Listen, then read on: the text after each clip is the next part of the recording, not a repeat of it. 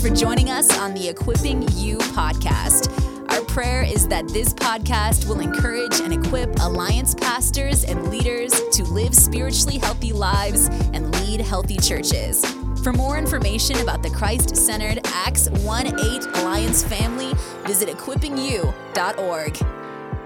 Hey, welcome back to Equipping You podcast. This is season 10, episode 6, and we're coming to you today from Reynoldsburg, Ohio, technically, and just a little ways to our east in Dresden, Ohio, is the home of the world's largest basket. A former corporate building for Longaberger Basket Company. They became a basket case. Yes, they did. I don't believe they exist anymore, but a 7-story basket that my wife and I drove past a few months ago. Yes. I'm Terry, Church Ministries Leader for the Alliance. And I'm Alan, Director of Development and the owner, through my wife, of many baskets from Longaberger are in our house. I'm happy to say. In spite of your investment, the corporation did That's not right. make In it. spite of that. You did your part, Alan. I tried to help them. I tried. But I helped build that 7-story basket. So. There you go. I think I saw your name on one of the bricks. Okay, yeah, I bet you did. Yeah. Hey, we have a real privilege today to have with us Larry Walkemeyer. Larry came to our district leaders gathering last November, and just really impacted by his message and the passion with which he brings it about multiplication. Larry's a Free Methodist. I grew up and came to faith in Christ in a Free Methodist church before I became Alliance, and a big part of Exponential. Mm-hmm. So, yeah, Alan, you've had a lot of exposure. Well, maybe that's an appropriate word. It might be. Yeah. Because he has that kind of impact. Yeah. But exposure to Larry's ministry. Talk about him. Well, I mean, the first thing that I think especially now that we have this on video, I think our listeners, will pick up on the joy that Larry has. He's just effusing with joy. Yeah. And I'm really thankful for that. And that's contagious. And his love for multiplication, and the willingness to let go of the one big church so that, as he put it, from moving from a castle mindset to a kingdom mindset. Love it. Yep. So you're going to enjoy this episode. We're certain. Grab yourself a Boots Beverage lemon meringue soda. I'd like to try that, Terry. Thanks for that. It has like a foam across it should. the top of it or something. Sit back, relax. Here we go. And it's our privilege to welcome Larry Walkemeyer to Equipping You podcast. Larry, thanks for taking the time to join us today. We're really glad to have you here. Well, the honor's mine. Thank you so much, Terry and Alan. It's great to be with you and the Christian Missionary Alliance family. Love this tribe. Great people. Thank you. Well, I'm rather fond of the Free Methodists, too, since I gave my life to Jesus in that tribe many years ago, 51 years ago, in fact. So, wow. So, hey, we like to help our listeners get to know our guests a little bit. We don't want them to know too much, but a little bit. Can you tell us a bit about you, your family, how you came to know Christ? Yeah, sure. I'm a farm boy from Kansas, and my daddy died when I was 2. Wow. My mom raised us in the church, my sister and I received Christ at 8 years of age, baptized at 10, and called to ministry at 12. What happened when you were 14? At 16, I became a helper to the senior pastor of our little church in Ulysses, Kansas, Wow. 70 people. Wow. But then at 18, speaking of even years, I came to Azusa Pacific University on a football scholarship and sought to prepare for ministry. Met my wife there, Deb. We've been married since 1978 and have 2 daughters, one who is biological daughter and one we adopted off the streets of Long Beach. Wow. And so just 2 amazing gals and really wonderful times of joy together as a family still because they're both local. Fantastic. That's wonderful. Terry and I are already envious because we wish we would have gotten sports scholarships and never did. So. Yeah. Nobody saw our talent. We can't believe it. Can't believe it. I am surprised by that. You shouldn't be. I spent plenty of time sitting on the bench observing. That's right. Yeah, we knew a lot about the games we played. Yeah. Or watched being played. Yeah. Oh, my. Oh, well, hey, we really appreciate you coming on and would love to hear a little bit about your journey in serving Christ and his church. Absolutely. Like I said, I was called to ministry at 12. The only other thing I wanted to do was to be a professional football player, but I gave up those realistic aspirations. I'm sure you would have made it, Larry. Everybody recruits on Azusa Pacific, so I'm sure. Oh, yeah.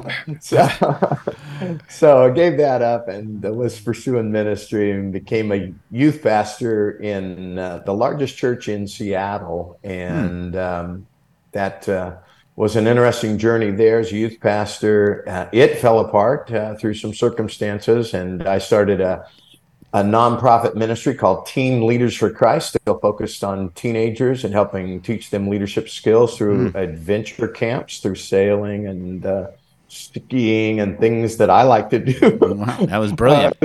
It was real sacrifice. I see a theme. Yeah, exactly. So then I came back to Southern California and continued my education down here and served as an associate pastor at a fast-growing church in the suburbs of LA area. And when they asked me to become the senior pastor, I thought that's what I would do because they were going to buy us a new house and pay us lots of money. It was an all-white church in the suburbs. And I says, Lord, that's what you wanted me to do. But there was a guy auditing a class at seminary, and he said, we don't have a pastor, and our church is just trying to keep the doors open in North Long Beach, and the community's changed all around us. There are lots of gangs and violence. Would you come be our senior pastor instead? What an invitation. I'm like, of course. No, I was like, are you kidding? Yeah. No way.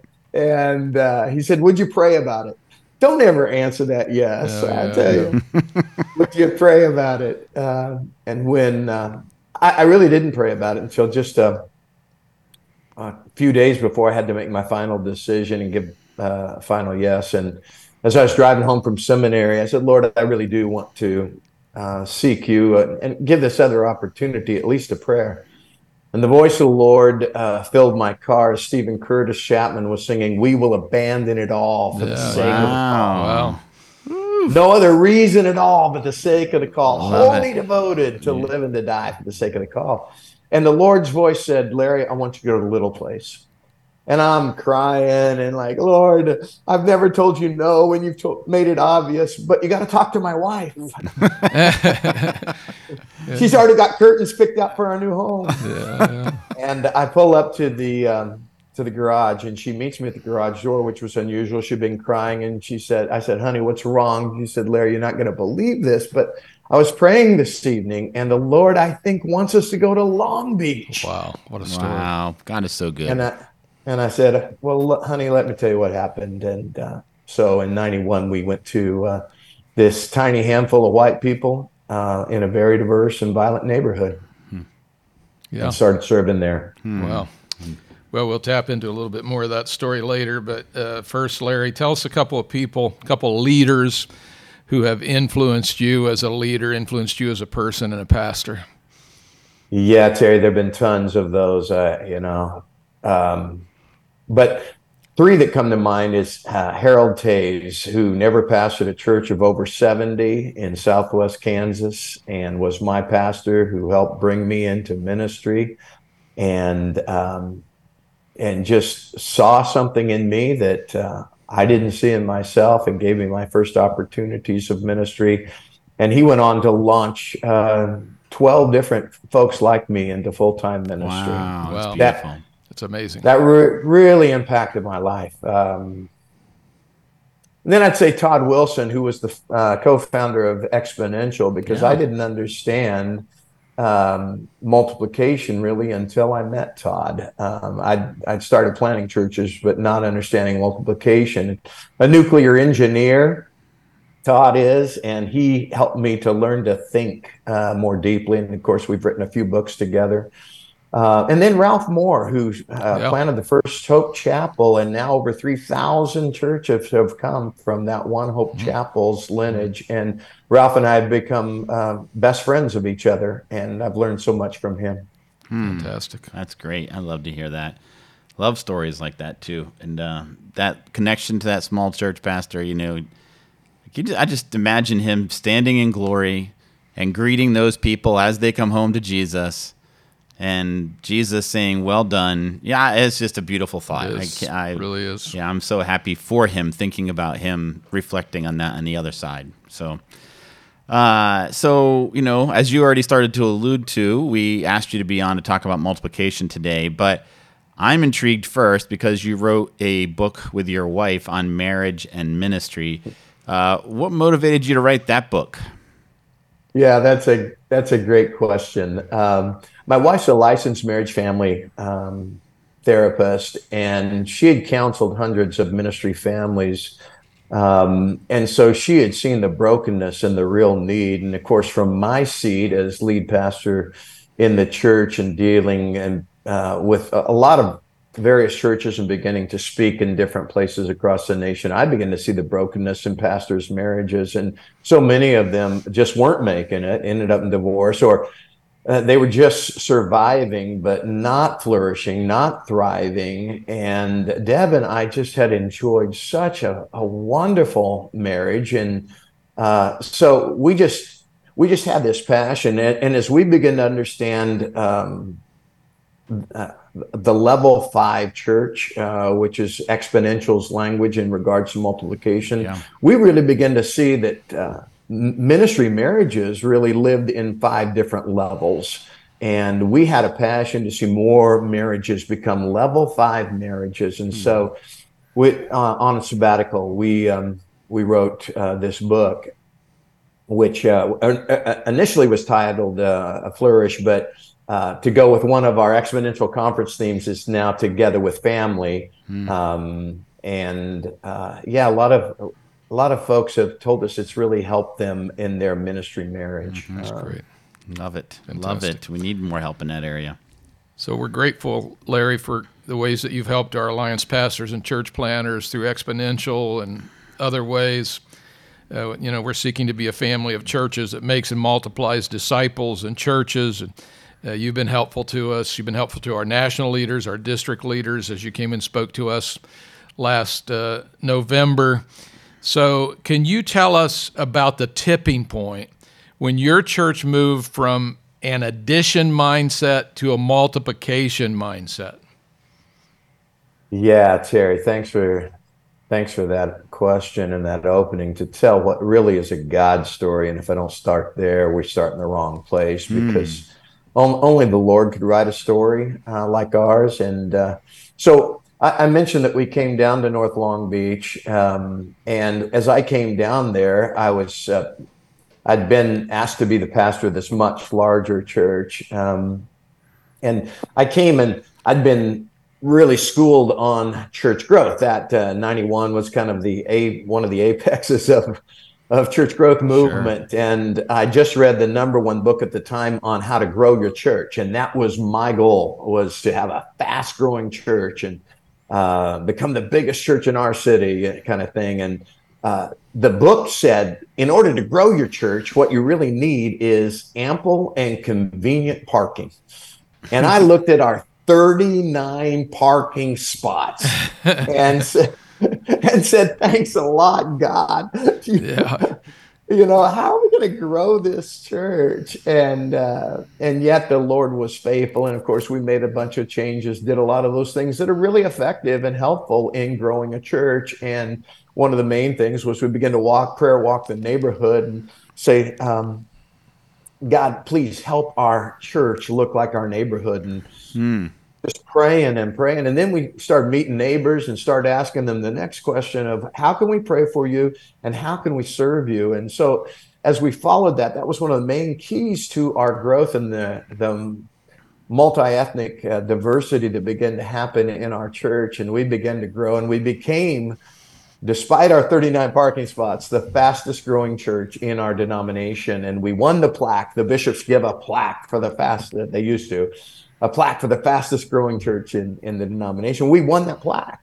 And I was like, yes, we won the plaque. And we've arrived in church. We're going to win it again next year. But we were going to have to relocate. We were running 5 services at the time. And it was just, we were going to relocate, big parking, safer area of town. And our goal was to become a mega church. But my wife, being more spiritual than me, said, honey, maybe before we try and raise $12 million and do this, we ought to go away and fast and pray. And so we did. And as we were fasting and praying and in the Word of God separately, we both got the same passage of Scripture, which was Ezekiel chapter 47, where Ezekiel sees the temple, and then he sees a trickle running out of the temple that becomes a creek, that becomes a stream, that becomes a mighty river. And it says that where the river flows, everything will live, verse 9. And the Lord revealed to both of us that we'd been a lake church where everyone was flowing in around one pastor to build one vision, giving to one budget, and doing all they could to build this one place.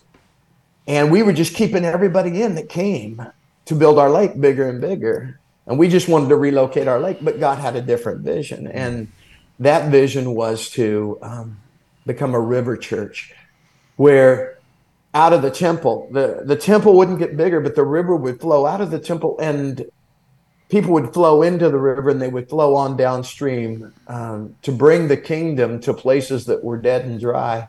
And where the river would flow, everything would live. And so that revelation, a supernatural week that we spent together, just birthed this vision. Now, we thought about church planting. It's not like we never thought about planting churches, but it certainly wasn't our goal or our direction. And so the Holy Spirit kind of backed us into it. That He said, you could go and become that mega church. That's an option. Or you could follow the river vision that I'm revealing to you. And you might never be that much bigger, but your kingdom impact can be exponentially larger. So that's really how we got from this addition passion to a passion for multiplication. There's a lot more to the story then, but that's how we got there. I love that. That's good. That is good, Stu. I'd love to see that. That, of course, that reminds then of your book Flow, which is, I think that's the first time I read or heard anything from you. I've had lots of connections since then at Exponential and learning communities and stuff. But one of the things I like that you got, and I think Todd Wilson has written about this as well, is those tensions of multiplication. And every pastor that's going to take that road is going to feel that tension and may not like that tension, I guess. That's why it's called tension. Could you unpack maybe just a few of those tensions of what pastors are going to have to wrestle with? Oh, yeah, man. Those are very real and very tough because there is this stretch between the vision that God births for multiplication and the reality of where you're at. And that it's like a rubber band. There's just this hole there. And so I can just kind of tell you some of ours that are probably pretty universal for most pastors that want to move an established church into a multiplication mindset. And one of those for us, of course, was financial scarcity. We're in a really economically challenged part of the city, and we had never had an abundance of finances. People that drove Mercedes came and got their cars scratched, and they didn't stay alive. Somebody keyed their cars. It was just so financial scarcity was just this. Lord, if we start doing this, we're going to give tithers away, and we're just trying to we're just trying to make budget, and there's going to be real sacrifice involved in this financial. That financial insecurity is just was just a real one for us. Can we really afford to do this? Because this is going to cost us money. We're going to invest in our plants, and we're going to give these tithers away. That was a real tension for us. Facility sacrifice was a big one for us, and by that I meant we had old carpet that really needed to be replaced, and we had residential track lighting for stage lighting, and one of our goals had been that we're going to replace this with real stage lighting and a better sound system, and put on a much better and effective worship performance on Sunday mornings. And we had to kind of just say, are we going to plant, or are we going to upgrade the facility right now? And we had to make that decision. We had momentum and growth, and so it's like, what are you thinking, Larry? You're going to sacrifice this momentum to plant churches and send your best people out?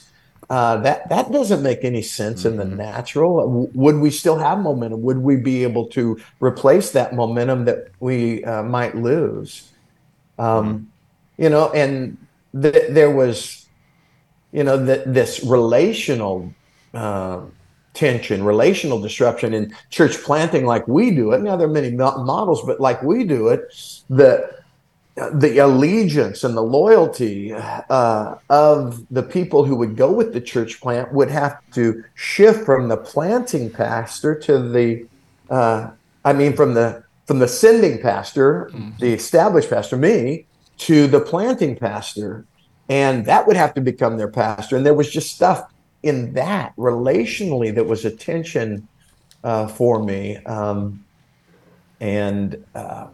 with that one kind of is kind of this proximity protection, I call it, where are we going to make them plant far enough away that they can't be any kind of competition to us? Or are we just going to let them plant where the Spirit leads them to plant? Because what if they plant and their church grows faster than our church, and more people from our mother church go to the plant church? How am I going to feel about that? So there were just a lot of those kind of tensions, capacity tension. Our church wasn't full. Our parking lot was full. But our sanctuary, we just added a balcony when this vision was given. A couple of years before that. And we're like, our balcony's not full. It's partly because our parking is overstretched. But Pastor, you got room here still. Why would we want to plant a church when we still have room in our existing church? That doesn't make sense. So those were some of the tensions. I can unpack a few more, but those are some of them. Yeah, that's good stuff. I was actually talking to one of my coworkers, Jeff, a couple weeks ago about the tensions we have in ministry and how we have to hold on to two different things. This is the one. It's nice to record on video now, so now I can do this. Yeah. And he said, well, that's really good because when you're holding those tensions, you're in the right position. You're taking up your cross. I'm like, oh, that's good. I'll be using that. So hats off to Jeff for saying that. That's a good point. Keeps us in the right place. Thanks, Alan. So, Larry, tell us about your personal journey from being a leader to becoming a launcher. You mean you want me to talk about my ego, my pride, my insecurity? Yeah, all that. Yeah. This is a counseling session. Come on, unpack it, brother. He already has a wife that's a therapist. He doesn't need us, Terry. Yeah, well, that's true. Yeah. No, exactly. Yeah. These are the most important tensions, and the Lord just really showed me that, Larry, unless you're willing to die, you'll never multiply. You've got to die to yourself and to selfish ambitions for the sake of kingdom ambitions. Love that. And I'd always wanted to be a hero. Like I said, my daddy died when I was 2. I was hero to my mom and my sister, and hero on the football field. And I'd kind of been the golden boy in the denomination I grew up in, because just and so it's like my church was growing. We won so it was really, are you willing to lay that down? And Larry, would you be okay if your church never grew any larger, but my kingdom grew? And so it was, boy, there were some hard internal things in terms of saying, okay, I love being a leader where people look to me, but how about being a hero maker, a launcher where, my greatest joy becomes in who I send out instead of who is gathered around me and following me directly. So that was a personal journey of just crucifying the flesh. And Yeah.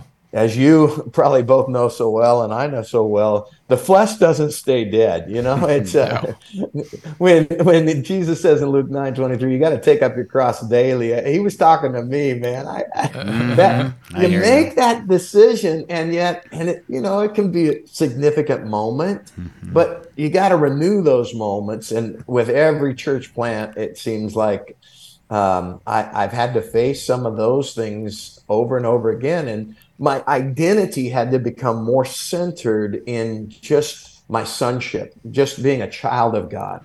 Was that enough? Was my value in just that enough? And was I secure enough so that we could send people out and I could have a smaller church and still just be as secure about who I was in God? And so yeah, I had to lay down some dreams. I had, these dreams of being a large church and the accolades that went with that. And uh, am I willing to be hidden and go through that kind of sacrifice in order to be that launcher?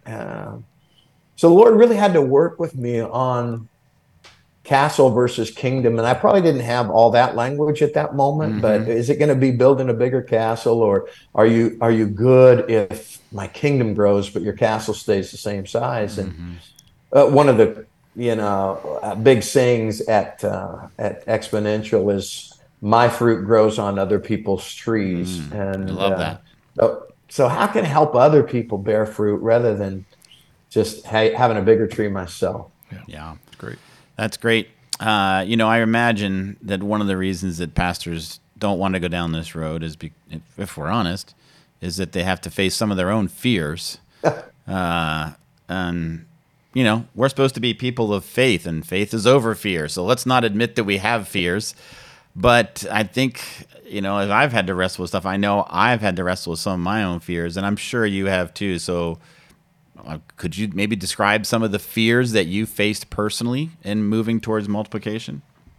Yeah, one was a fear of failure. Just I was succeeding at growing a church, but what would happen? If I try multiplication, try launching this river, is it going to work? Why risk losing at multiplication? What if church planting, damaged the mother church? Could we recover? Those were some of my fears in regards to failure. And the kind of the fear of loss of control. Multiplication is the empowerment of others. It's a divesting of direct management of leaders and of people. And did I really trust God enough to hand over large groups of our people to novice shepherds? I mean, wow, that was a fear for me. Are they ready? And am I trusting God, or am I trusting that pastor most? And so there was the fear of conflict initially, because I don't like conflict, and my board was really with me in growing the church. But when I came back and say, hey, let's give away as many people as we can, as often as we can. And there were some folks on our board that just did not see that vision at all. And it generated some real sparks. And so that was one of my initial fears. And yeah, just the fear of change.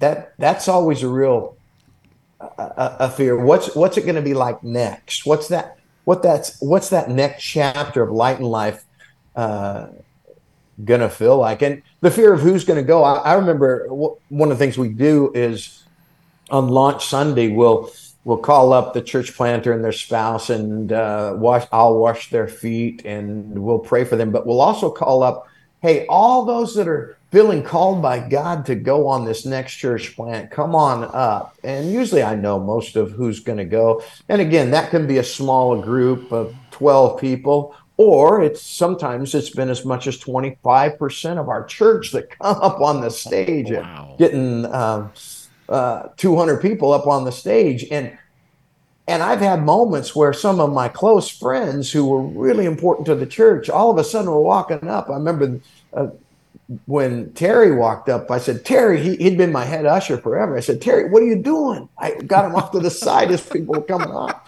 Oh, Terry, what are you doing? He said, I'm going with Brian on his church plant. I said, no, you're not. I said, what? You can't go. But wow. God called Terry to go, and I can tell you that whole story. It's an amazing story. But there was always that kind of that fear. And even Deb and I have had to take pay cuts 3 different times over these 30 years in order to keep the river flowing, just because there were times when the finances didn't come in. And so there was always that fear of financial impact. But I will have to just quickly add, there was never a year in 30 years, even those years we gave away 25% of our church, that we didn't end up by the end of the financial year having more money that had come in than the year before. Yeah. Which, it's just amazing. So, yeah, we just have this mantra around Light and Life that says you can't outgive God, whether it's people or money. Yeah. Amen. So true. Absolutely. So maybe there's some pastors out there who are, beginning to spin the dials in their head saying, I need to move from being a leader to a launcher. What areas of knowledge does that pastor need to grow in to make that jump? Boy, that's a great question, and it's a big question. I think there's different kinds of knowledge, and so one of the places I would start is just you really need to know your motives. Simon Sinek wrote the book Start With Why, and if you don't really have a deep why for planting, sending, launching, multiplying, you're not going to make it. I mean, God had to take me into his words so deep that it became a biblical conviction of the Spirit, because he gave us this revelation and this passion, and but it had to get into me at the deepest levels of why we're doing this. And if it's not because of love, if it's just not going to work. And by love, I mean love for God, that this is the pattern that Jesus used. Love for the Word, that this is the pattern that we see in the Word. Love for the lost. This is the most effective way to reach the most lost people possible. If we don't know that in the deepest part of us, it's just not going to sustain a multiplication vision, because it's hard, it's challenging. Every time I send people, it's a time of tears and cheers, both. It just really hurts just to release people. And so you've got to be super convinced. And you also have to come to a deeper knowledge of the power of prayer.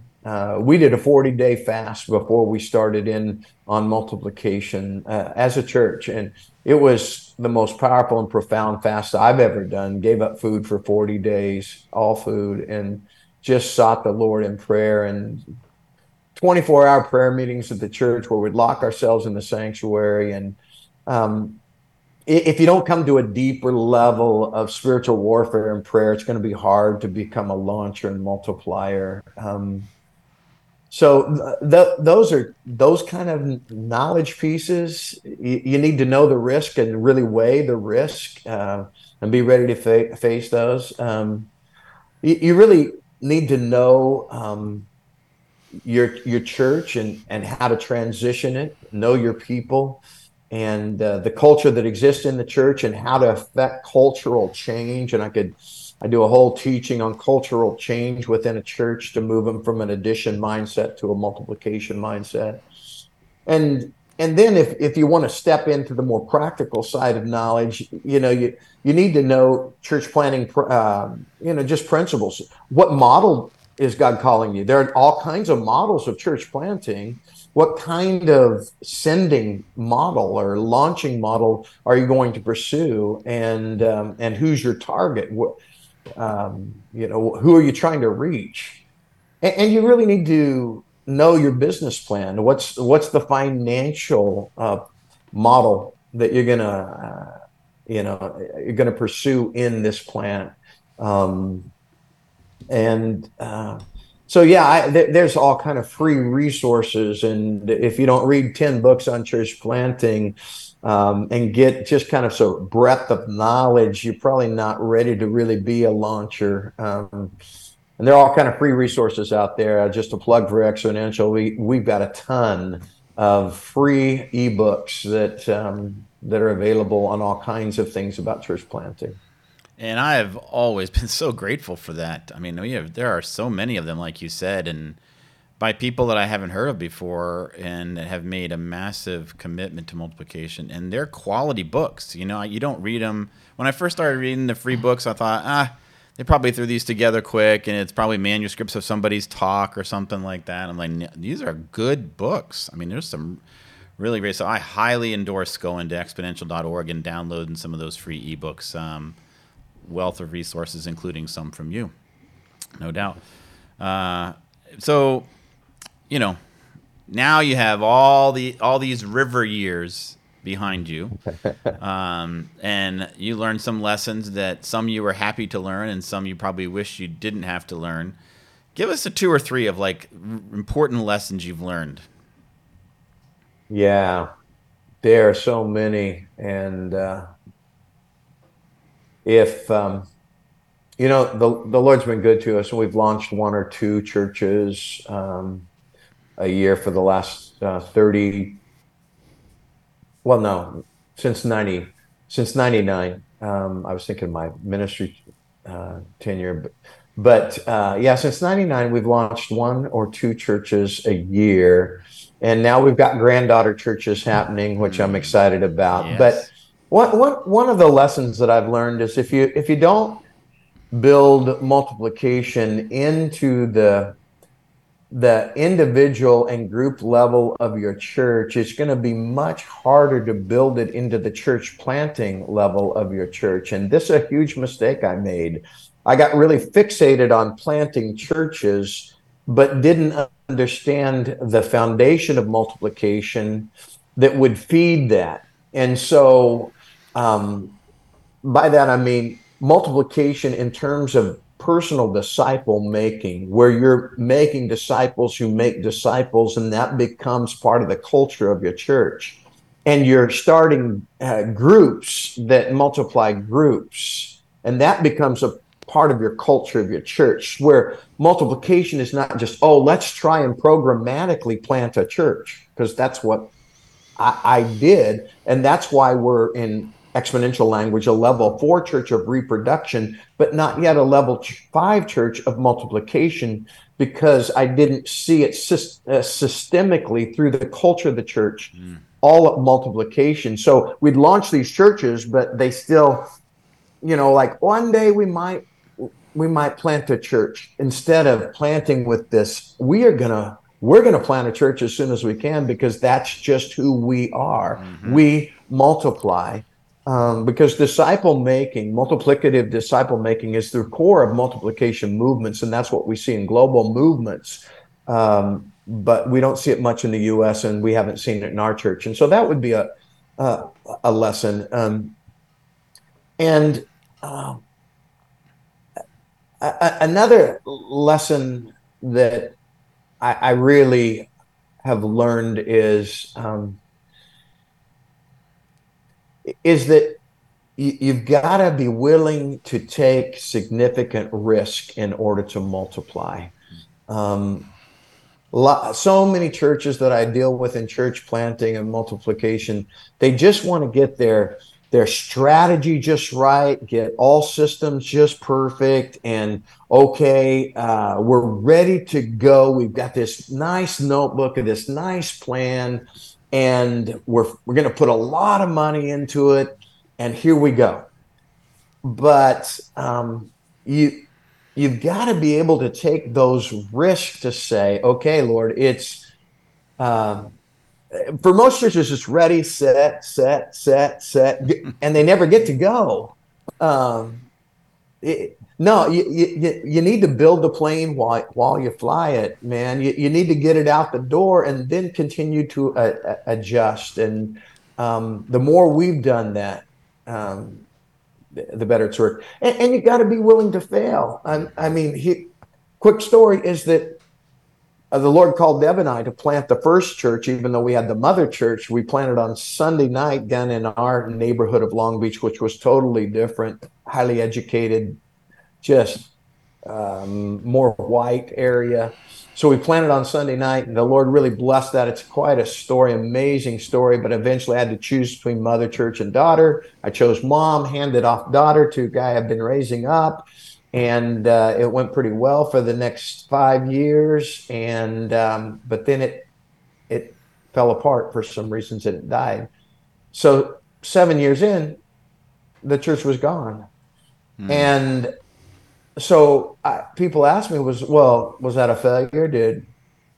Can I tell you that 5 churches came out of that church through pastors that we sent out, including one who's not a pastor, but ministers on Capitol Hill and in Washington, D.C., to senators, to the vice president, to even times the president. It came out of that church plant.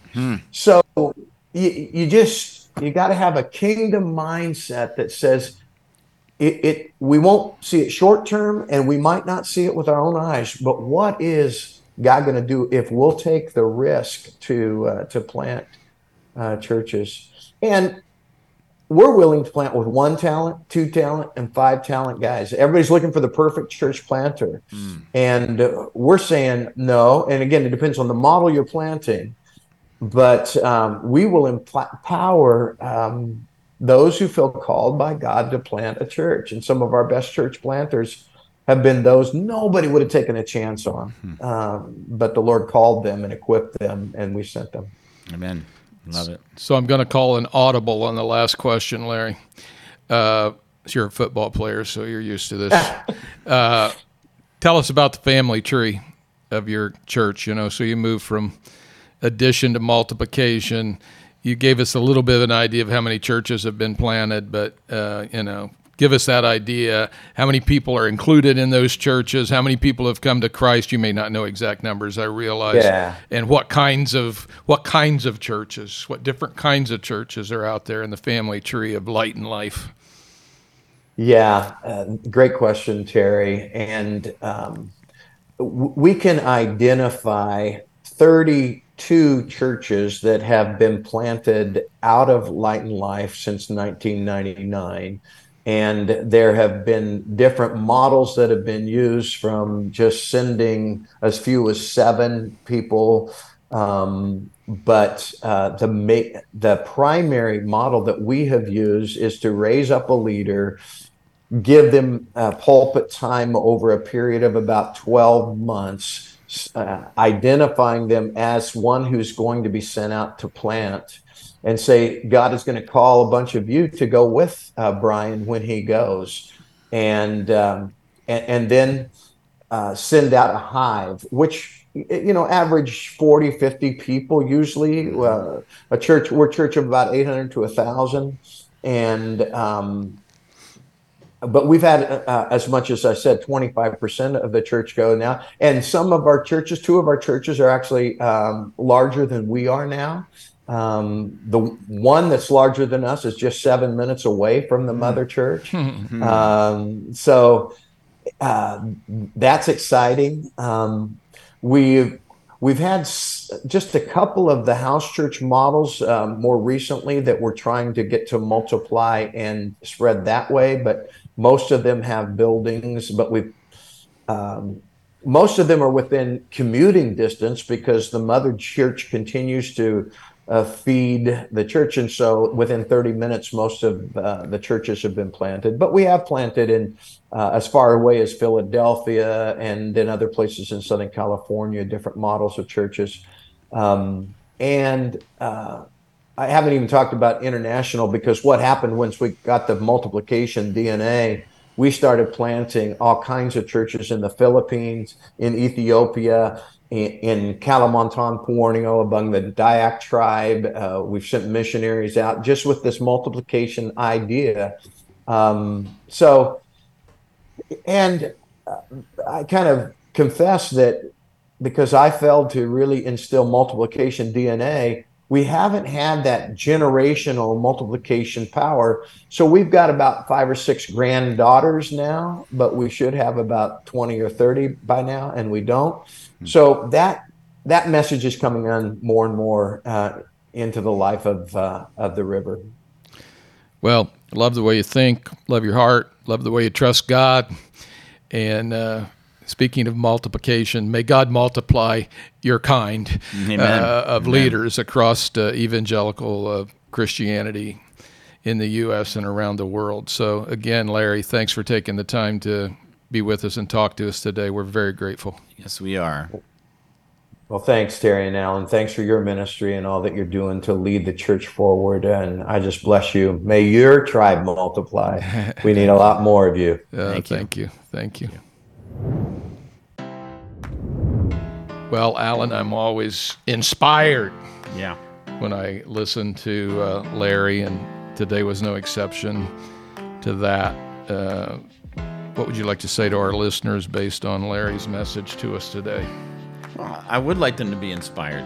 Yeah. I think, we talk about, making a kingdom impact and not just having a bigger castle. I want them to be inspired for gospel impact through that kind of thinking. But I also do want them to be honest that if they really want to pursue that, it is going to be hard. There are going to be sacrifices to be made. There are going to be tensions to be managed. And it really comes, John 12, Jesus said, unless the seed falls into the ground and dies, he will bear no fruit. So there's a part of it that we just have to die to ourselves so that we can bear that fruit. So I would really encourage leaders to be inspired, but also to be honest about it.